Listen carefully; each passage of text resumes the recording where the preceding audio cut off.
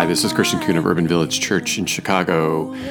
Welcome back to my podcast. It is, as always, good to be with you again as I share some reflections on this sermon series that we have kicked off last week about friendship. So before I jump into that, let me read the scripture that I'll be focusing on today.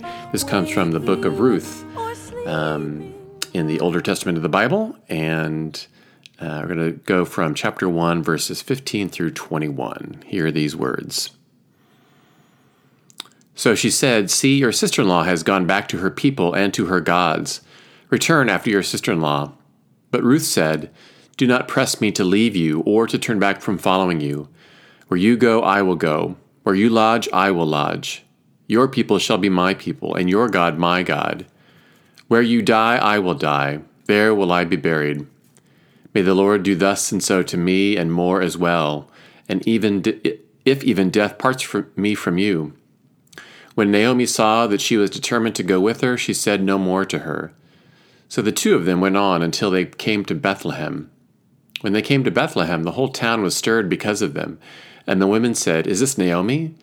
She said to them, "Call me no longer Naomi. Call me Mara, for the Almighty has dealt bitterly with me. I went away full, but the Lord has brought me back empty. Why call me Naomi when the Lord has dealt harshly with me, and the Almighty has brought calamity with me?" May God's blessing be on the reading and living out of this word. This past Wednesday, a group of folks from our site and at the South Loop campus at Urban Village went over to Ping Tom Park, which is a park here in Chicago in Chinatown, and did some cleanup along the Chicago River. This was in conjunction with the Shedd Aquarium. They do Great Lakes Action Days, and so we spent a couple of hours over there picking trash out of the shores of the river and in the park too. And as we started out, the folks from the Shedd had lots of tools for us. They had gloves and buckets, and they had I don't know what to call them, I guess, for lack of a better word, pinchers. So the long utensils where you can squeeze on one handle, and then on the other end are these little plastic fingers that will grab onto pieces of trash so that you can put them into the buckets. They didn't have enough of these pinchers for everybody, and so some other folks had grabbed some. At first I thought, well, I've got my gloves on, I'll just bend over and kind of pick up all of the different pieces of trash that we find. And more than once, I did this for a little while and wasn't in any particular pain, but of course, whenever you bend over and over again, your lower back maybe begins to feel it a little bit. And folks would say to me, "Do you want to take the pinchers?" And every time that somebody did that, I would just say, no, that's okay, that's okay. Someone else would offer, "Do you want the pinchers?" No, that's okay. And as I reflect on it later, I kept thinking to myself, why did I reject these kind offers that people were making to me? Is it like some kind of ego thing that I felt like, no, I can handle it. I can bend over and pick up these little pieces of styrofoam that are strewn all over the place. And it's something perhaps in all of us that we have this internal voice or something within us, and maybe it's growing up in this country or a sense of what it means to be a man. I don't know what it is, but something kind of told me like, no, I can do it myself, or I can make it harder for myself. Others need the pinchers, but not me, which is really dumb thinking. I should have graciously accepted these offers that people were giving to me. And I don't think it's just this in our own lives or in this part of our lives too, whether it's service or work or whatever, but I think it's probably true in our relationships. At times we think that we have this exterior feeling of, I can handle this on my own. I can make it through whatever it is that I'm dealing with on my own. So in relationships, and I think that's also true in friendships, how many times in our friendships, perhaps someone has made an offer to you and you initially say, no, that's okay. I should be able to handle this by myself. So that's what we want to reflect on today. I noted this beginning of this sermon series called, "Is There Anybody Out There?" where we are reflecting on the nature of friendships and faith, the need for them. Today, that's what I want to focus on, the need for them, and then also what are the barriers that come up for us in developing and enriching and starting friendships. So why do we need friendship? There are so many medical studies out there about how people with good, healthy friendships feel better physically. One study in particular, this was cited by Harvard Health Publishing that I read this week, examined data from more than 309,000 people, and they found that a lack of strong relationships increased the risk of premature death from all causes by 50%. That's an effect on mortality risk roughly comparable to smoking up to 15 cigarettes a day. Also, there was a study that I've cited in years past from a UCLA psychologist who talked about immune system responses at work in lonely people, and they found that social isolation turned up in the activity of genes responsible for inflammation and turned down the activity of genes that produce antibodies to fight infection, which spurred one spiritual author and pastor, John Ortberg, to say, clearly it is better to eat Twinkies with friends than broccoli by yourself. And I could be citing other studies too that talk about the need for relationships. And on the one hand, we can point to the physical benefits of having friendships, but probably we can all point to and tell stories about how emotionally and spiritually and mentally having close friendships, receiving help and connection from friends helps us feel better. So I want to focus on two women in our scripture today. And when we talk about what are the barriers for us that cause us to not develop friendships perhaps as much as we could, so I want to talk about two different barriers today and look at how they come up in this relationship between Ruth and Naomi. So a quick refresher on the story of Ruth and Naomi. The very beginning of the book of Ruth starts off by saying there's a famine in a land called Judah. And there are a couple who live in Judah, Naomi and her husband Elimelech. Because there's a famine in Judah, they hear that there is food to be had in another land called Moab. And so Naomi and Elimelech go there with their sons, Mahlon and Chilion. They go to Moab. Now, this is not easily done because Moabites throughout scriptures are portrayed negatively. And so there may have been a little bit of hesitance from Naomi and Elimelech and their family to go, but they're hungry. They need food. And when they go there, the scriptures show us that the Moabites actually are generous.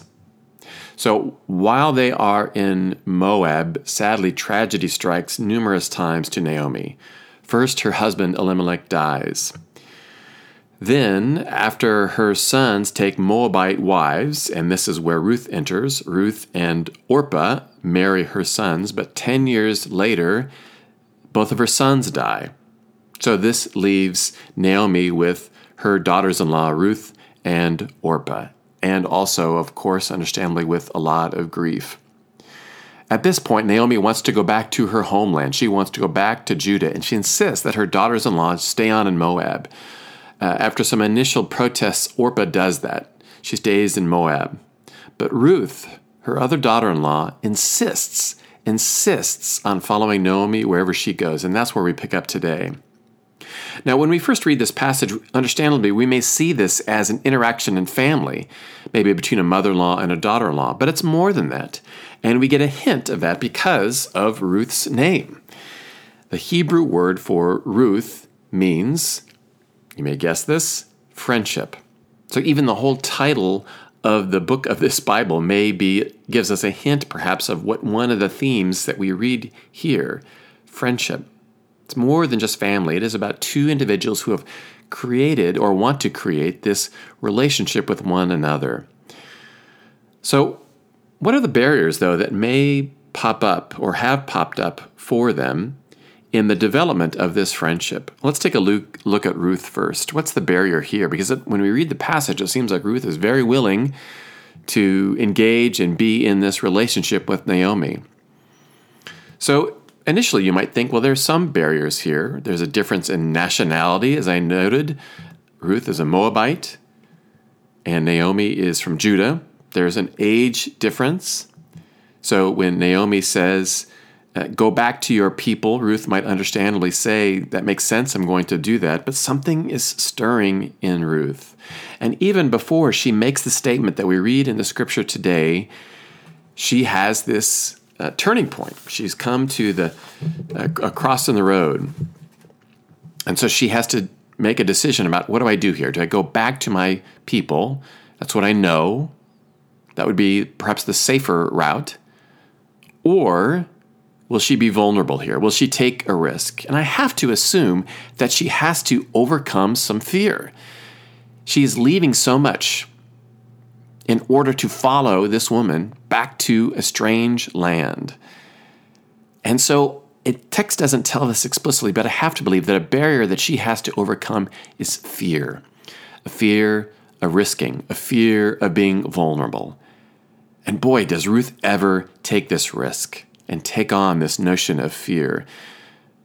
Ruth says, "Do not press me to leave you or to turn back from following you. Where you go, I will go. Where you lodge, I will lodge. Your people shall be my people, and your God, my God." Kathleen Farmer is an Old Testament scholar, and she says here that there's an indignation. When you really look at this passage, there's an indignation in Ruth's speech that the translation fails to pick up. And here I'm quoting Dr. Farmer, who says, Ruth is indignant because Naomi is urging her to abandon her present loyalties and to turn her back on her previous commitments she has made earlier to Naomi. Another thing, too, the translation of this text says that Ruth is saying that not only will I follow you in the future, but also I'm doing it now. So maybe in this passage, there are no verbs here in the text. So maybe a better way to say it is Ruth is saying, your God is my God. Your people are my people. Therefore, where you go, I will go, and where you lodge, I will lodge. And Dr. Farmer also says that Ruth perhaps might be saying, it makes me angry when you urge me to abandon these commitments. Ruth has already committed herself. And so for Naomi to turn away from this, it makes Ruth angry. But perhaps I think there's a barrier here that Ruth has made her way over, and that is the barrier of fear.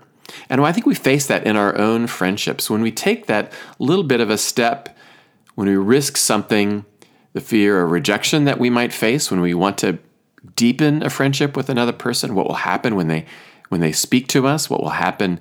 Will they think that we're needy? Will they think that we're clingy? Anything like that by trying to build this relationship?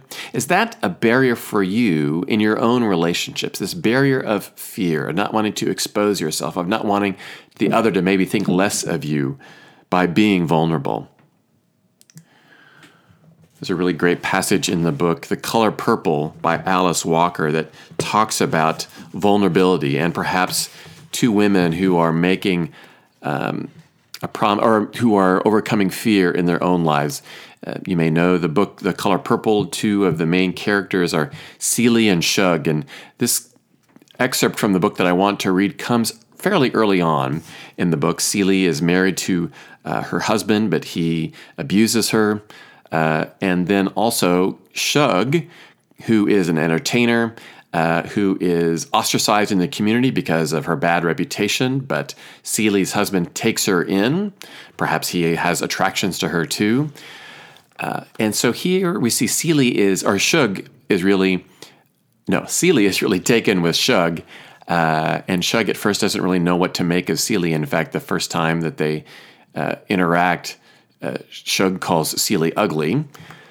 But here in the book, we see that Shug is beginning to get healthier. She had been very skinny, had been in poor health, and she had been kind of getting her strength back while living with them. And so here in this part of the book, it talks about Shug is about ready to leave the house. And so I'm going to read part of this book. Again, this is from The Color Purple. A couple notes about this. This is written in the first person, so this is Celie who is writing this. And also later in the text, Celie talks about her husband who abuses her. And throughout the book, Celie calls her husband Mr., and then there's a blank. So when I say Mr. Blank, that is her husband. So again, this is Celie speaking, and also Shug is interacting with her. One day, Shug say to me, "Well, Miss Celie, I believe it's time for me to go." "When?" I asked. "Early next month," she say. June a good time to go off into the world." I don't say nothing. Feel like I felt when my sister Nettie left. Shug come over and put her hand on my shoulder. He beat me when you're not here, I say. Who do, Shug say. Albert? Mr. Blank, I say. I can't believe it, Shug say. She sit down on the bench next to me real hard like she dropped. What'd he beat you for, she asked. For being me and not you? Oh, Miss Seeley, she say, and put her arms around me. Us sit like that for maybe half an hour. Then she kissed me on the fleshy part of my shoulder and stand up. I won't leave, she say, until I know Albert won't even think about beating you. So here we see two women who are risking a little bit and maybe overcoming some fear. At first, Seeley overcomes the fear of letting Shug know that her husband beats her and taking that risk and being vulnerable in a way to let her know this is what happens. Shug also takes a risk by saying, I'm not leaving here until I know that you will be safe. So we see two friends who become lovers later in the book. But initially here we see two friends who are risking and who are overcoming the barrier of fear in order to draw closer to one another. So maybe that's one barrier for you in your own relationship, your own friendships. So now let's take a look at Naomi here in this passage from Ruth. So again, understandably, we think and believe perhaps that she is experiencing grief upon grief. First, her husband has died and her two sons. She's not in her homeland, so no doubt she is feeling empty. And later in the text, she talks about, my name is no longer Naomi, which means pleasant, but instead is Mara, which means bitter. So she's experiencing this. And so for her barrier is grief, yes, but also maybe her barrier might be pride. That she is not wanting to accept any action, any experience of help or support from another person. I don't know if Naomi is feeling like I can handle this on my own. Or maybe she's not in a place where she can really receive that. But maybe the barrier for her here is pride. Now, this might be an extreme example, but maybe sometimes we are in a place in our own friendships where we feel like we have to move forward by ourselves without help, thinking we can do this on our own. I don't want to burden somebody else. I don't want to be in a relationship where I may feel like I owe somebody that. Again, Dr. Farmer says this about Naomi. She writes, listeners must recognize that they, like Naomi, have pockets of emptiness in their lives that cannot be filled through their own efforts. Is this a barrier for you? The pride of feeling like I can do this on my own. I don't need to receive any help from anybody else, even if it's a generous offer like Ruth has made here to Naomi. A really wonderful example that I have given, I know, in the past from different sermons, and I know I've done it at Urban Village. And in worship, I'm going to show a clip from the scene near the end of the first Lord of the Rings movie, The Fellowship of the Ring. If you don't know anything about The Fellowship of the Ring or The Lord of the Rings, a very, very quick synopsis. There's a character in the book called Frodo who comes into the possession of a ring which has very strong powers. And with help from others, he realizes that these powers are not for anybody really truly to have, and the ring must be destroyed. And it must be destroyed where the ring was forged in an area called Mordor. And so Frodo needs to destroy this ring, and Frodo decides, I have to do this by myself. I don't want to put my friends in peril. I've got to go on my own. And the clip I'm going to show is the decision that he makes where he is going to destroy this ring on his own. So he gets on a boat and he goes out into the water, and then Frodo's best friend Sam calls out to him and he says, Frodo. And Frodo calls back to Sam. He says, go back. I'm going to Mordor alone. And Sam says, of course you are, but I'm going with you. And so here we have this offer of help from a friend, from Sam. And Frodo says, I don't want your help. I'm going to do this alone. I can do this on my own. And then Sam runs out into the water and Frodo says, you cannot swim. And so finally, Sam makes his way to the boat only because Frodo reaches down and pulls him into the boat. And Sam said, I made a promise. Don't you leave him, Samwise Gamgee. Don't you leave him. And I don't mean to. And so finally Frodo accepts this offer of help. Perhaps Frodo had good intentions. He didn't want to put his friends in danger, but maybe also there's a little bit of pride too, that Frodo feels like I can do this on myself. I don't need any help, which I think sometimes that's a barrier, that barrier of pride. I don't know if it's called selfishness, whatever you want to name it, but this sense of like, I can do it myself. I can go on my own. Even when friends make offers of help and we turn those away. And yet I think when we do that, we really lose out.